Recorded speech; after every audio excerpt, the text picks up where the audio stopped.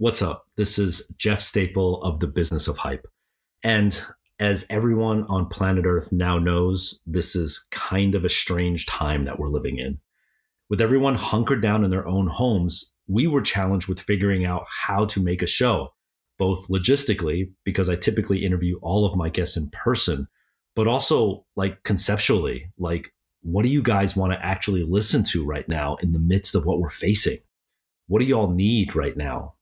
So we figured maybe let's call a bunch of the good people that have been on the show and just ask them how they're dealing and coping with Corona, both from a business standpoint, but also a personal one. I think hearing from people that inspire us will help us to figure out the footing in these uncertain times. I think we all go through this daily battle of figuring out big picture problems like family and unemployment and health, while also tackling minutia tiny details like when was the last time I washed my hands, or do I have enough toilet paper, and is it time to replace my mask, or can I get away with one more day? These are definitely very unprecedented times. And so this is just our small part in attempting to gather us together and share some stories. I hope you're able to get something out of these. I know for sure it's helped me out a lot just to have these conversations. Okay, let's get into it.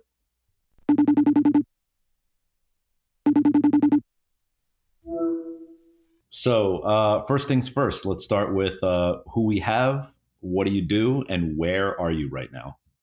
This is Aaron Levant. I am the CEO of a company called Network, and I'm also an investor and entrepreneur. And I am currently here in Los Angeles. So we haven't spoken on the podcast. It's been a while now since that podcast aired. Season one. Yeah, in fact, I believe it was like your last week at like Read and ComplexCon and Agenda, was it not? I think you interviewed me at my very last Agenda ever, which was after my last ComplexCon. So it was literally like you were at the last event or the second to last event I'd ever ran. Yeah. Yeah. And then I remember I asked you what's next and you couldn't really go into it now. So you want to just for the record go into it real quick of what you're doing now? Yeah, I mean, since I've talked to you last, when I was running a portfolio of events at a company called Read Exhibitions, that I had sold my previous startup called Agenda to, which was at one point the world's largest streetwear and action sports trade show in the world. And then I had another event company. It was a joint venture with Complex Media called ComplexCon. And in February of 2018, I formally left running that event company, and I launched a new startup as CEO.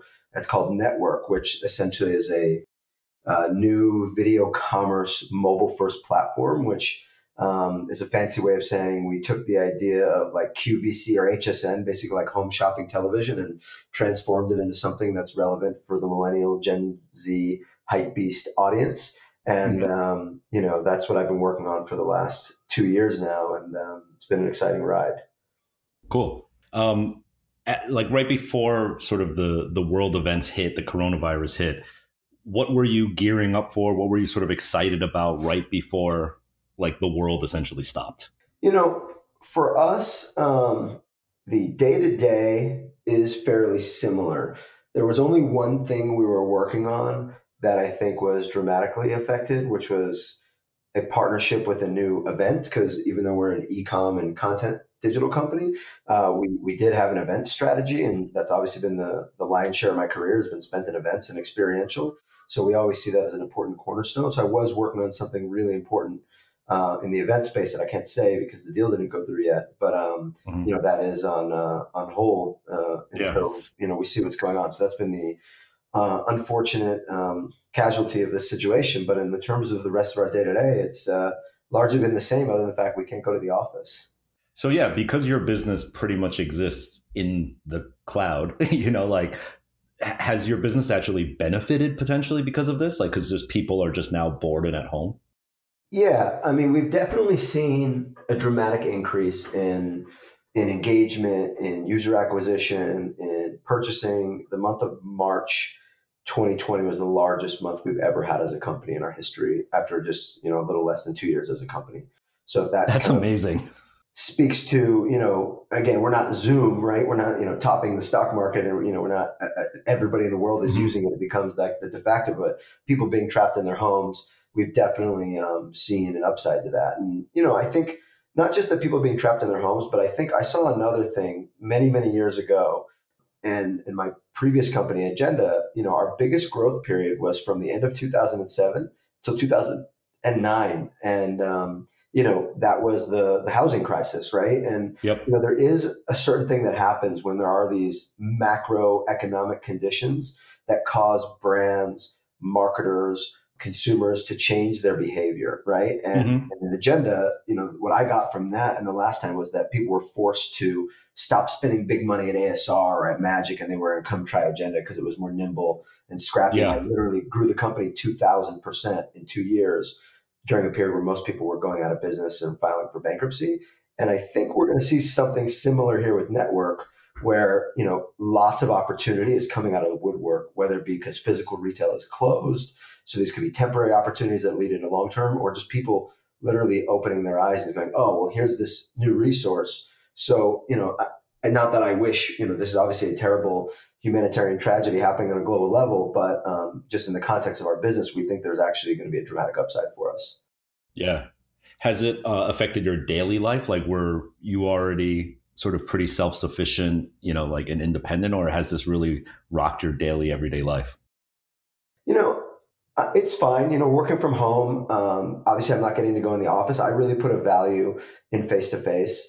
Yeah. I spent so much of my career in like facilitating meetings and introducing people. I'm a big believer that like, one face-to-face conversation is worth 100 emails. So, I always try to make that at the cornerstone of what my day is, sitting down with my staff, looking them in the eye, talking to them, understanding, the way they're feeling about stuff, being in the group, just kind of learning, you're just kind of absorbing information by osmosis. So that's the biggest downside for me. We're still working. We're still highly effective. And arguably this entire month, we've done more we've ever done. So we can do it remotely. I don't know if that's the best way to do it, but luckily because of all this amazing, collaboration technology, Slack, Google Hangouts, Zoom, shared documents, right? We can do everything we do pretty seamlessly. And I think the other interesting byproduct of it is that it's also causing us to be more creative and more scrappy about how we create content. And I know we're talking earlier this week, I even sent you some stuff like, how do we, do things we normally do in an in-studio setting? How do we do that remotely through FaceTime and all these different things? So I think it's challenging us to rethink everything we do. And I think the other thing for us and for maybe others is like, sometimes once you get rid of some of these things and you go, did we really need them in the first place? Right. Some people are literally saying, do we actually, hey, we've been running great for a month. Do we need to be spending, tens of thousands of dollars a month on an office? Do we need to, do we need this, whatever, this service, this, that, and all the tangible things that come with an office, the parking. So, a portion of our company actually went to remote work a couple months ago, all the guys in the technology sector. And maybe we might explore more of that in the future. Have any hard truths been revealed in the past month or two? I think it just causes you to, when you don't know what the macroeconomic outcome is going to be for the country and for the world, and people are posting numbers in the Wall Street Journal, like potential of 30% unemployment. And it just makes you really think of like, what do you need to survive through this period? Because if you can come out the other side, you're going to be in amazing shape. So it just causes you to take a hard look about everything you spend, what's a necessity, what is vanity. And, and sometimes, unfortunately, sometimes in some companies that manifests in, human layoffs and furloughs. Sometimes that manifests through just expenses and services and things. Yeah. That comment I made with the office. So you have to sit there with your financial people and really sit down and go, hey, what's not nailed down and what don't we need right now? And even if it hasn't affected us yet, we don't know. This is going to affect everyone. This is going to affect every vendor in our supply chain. This will affect consumer confidence. So there's things outside of our control that we just don't know what the long-term effects are going to be. Right. You mentioned earlier that you also do a lot of investing. Have there been any investments that you've made that have either been dramatically positive or negatively affected by this situation? Yeah. So let's see. Our company Network is an investor in a gaming company called FaZe Clan, which we may have discussed before. For those of you guys who don't know, it's like a biggest esports gaming lifestyle brand and organization in the world. And, they've seen a dramatic uptick on their content because, hey, the day that this happened, I knew as we locked the house, I went out and bought an Xbox, and all my spare time I've been sitting here playing Call of Duty. Right. So, I think people are trapped gaming, they're turning to, Call of Duty. I think I saw something the other day, someone on LinkedIn posted they had like 35 million people playing their game over the course of the last week or something. So, gaming and our investment in FaZe Clan has seen a dramatic uptick in engagement. And then I've had another investment I had in the event space, which was this cannabis trade show that I'm an investor in called Hall of Flowers, which the entire event had to be postponed. And we're going to lose millions of dollars. So, I'm happy to have my exposure very limited to the event space, as it used to be 100% of my daily life. And now it's, the vast minority, but, losing a couple $1 million of revenue this year is not something to kind of take lightly. And, definitely. I mean, that's right. Like just a couple of years ago, you were all in on events, man. Like you must be breathing a sigh of relief like crazy. Yeah. I mean, in the nicest way possible, I'm getting on the phone with all my old people who I used to work with who are still in that space. And, it's horror stories right now. And, it's everything, live music, conventions, trade shows. I mean, just anything. There's so many things that were done face to face that, some of these companies are going to go under and never come back. Some of these retail stores are going to go under and never come back. We're going to see a real thinning of the herd right now in many industries across the board. Some that are obvious and some that are not obvious, but like there is a lot of bad shit that's about to happen to this country and the world. What do you think are going to be the long term, like after we get out of this? Vaccines invented, it's good, it's FDA approved, we flatten the curve. What do you think will be the long lasting effect? You think we could actually be like all good, like in a matter of 10 to 12 months?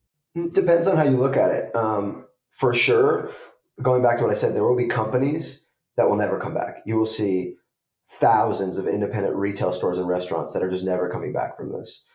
They've already shuttered their doors. I read something this week that said the average restaurant has 16 days of capital. The average American has something like 18 or 19 days worth of capital to survive. There is going to be, even with these, huge economic stimulus packages that are coming around, there's still businesses that have already been lost and some that won't be able to be saved. So there's tremendous, just terror wrecked on independent business and some large businesses. So I think that's going to happen. That's on the negative side. I do think certain businesses will normalize. Certain businesses will take, 2 years to correct, and certain things will, be back up and running in a quarter. Right. And I think it depends by sector.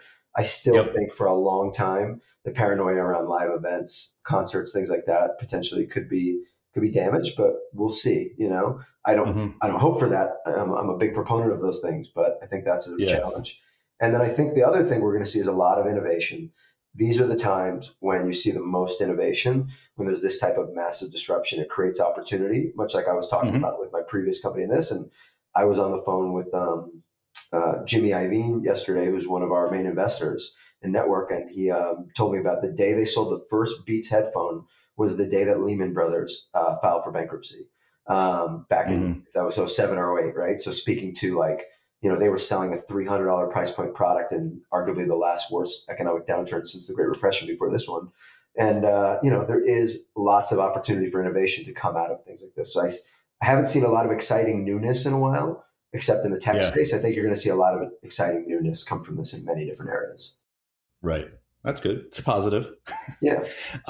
Speaking outside of business now, like talking about sort of the state of the world, humanity, people, what have you learned through witnessing this ordeal? What have you learned about like just people in general and the nature of humanity?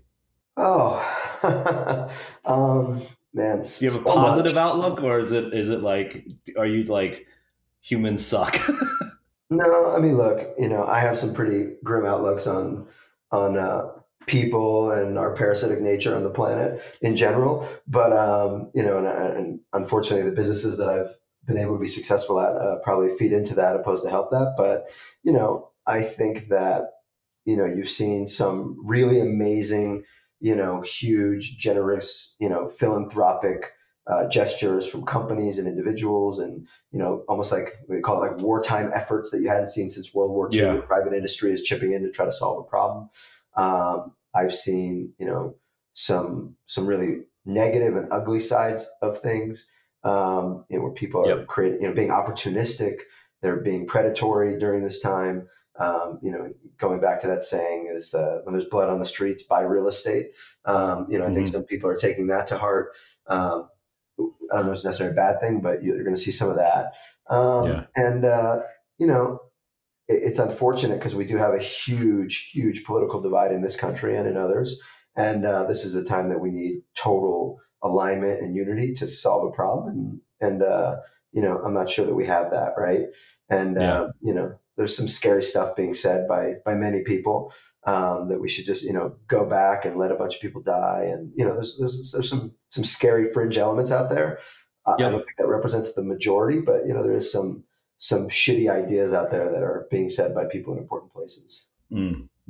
I want to finish up here with two bits of advice that I want to ask from you. One is you're an entrepreneur, you're a business founder, and talking to other entrepreneurs, what words of advice would you give at this very rough time?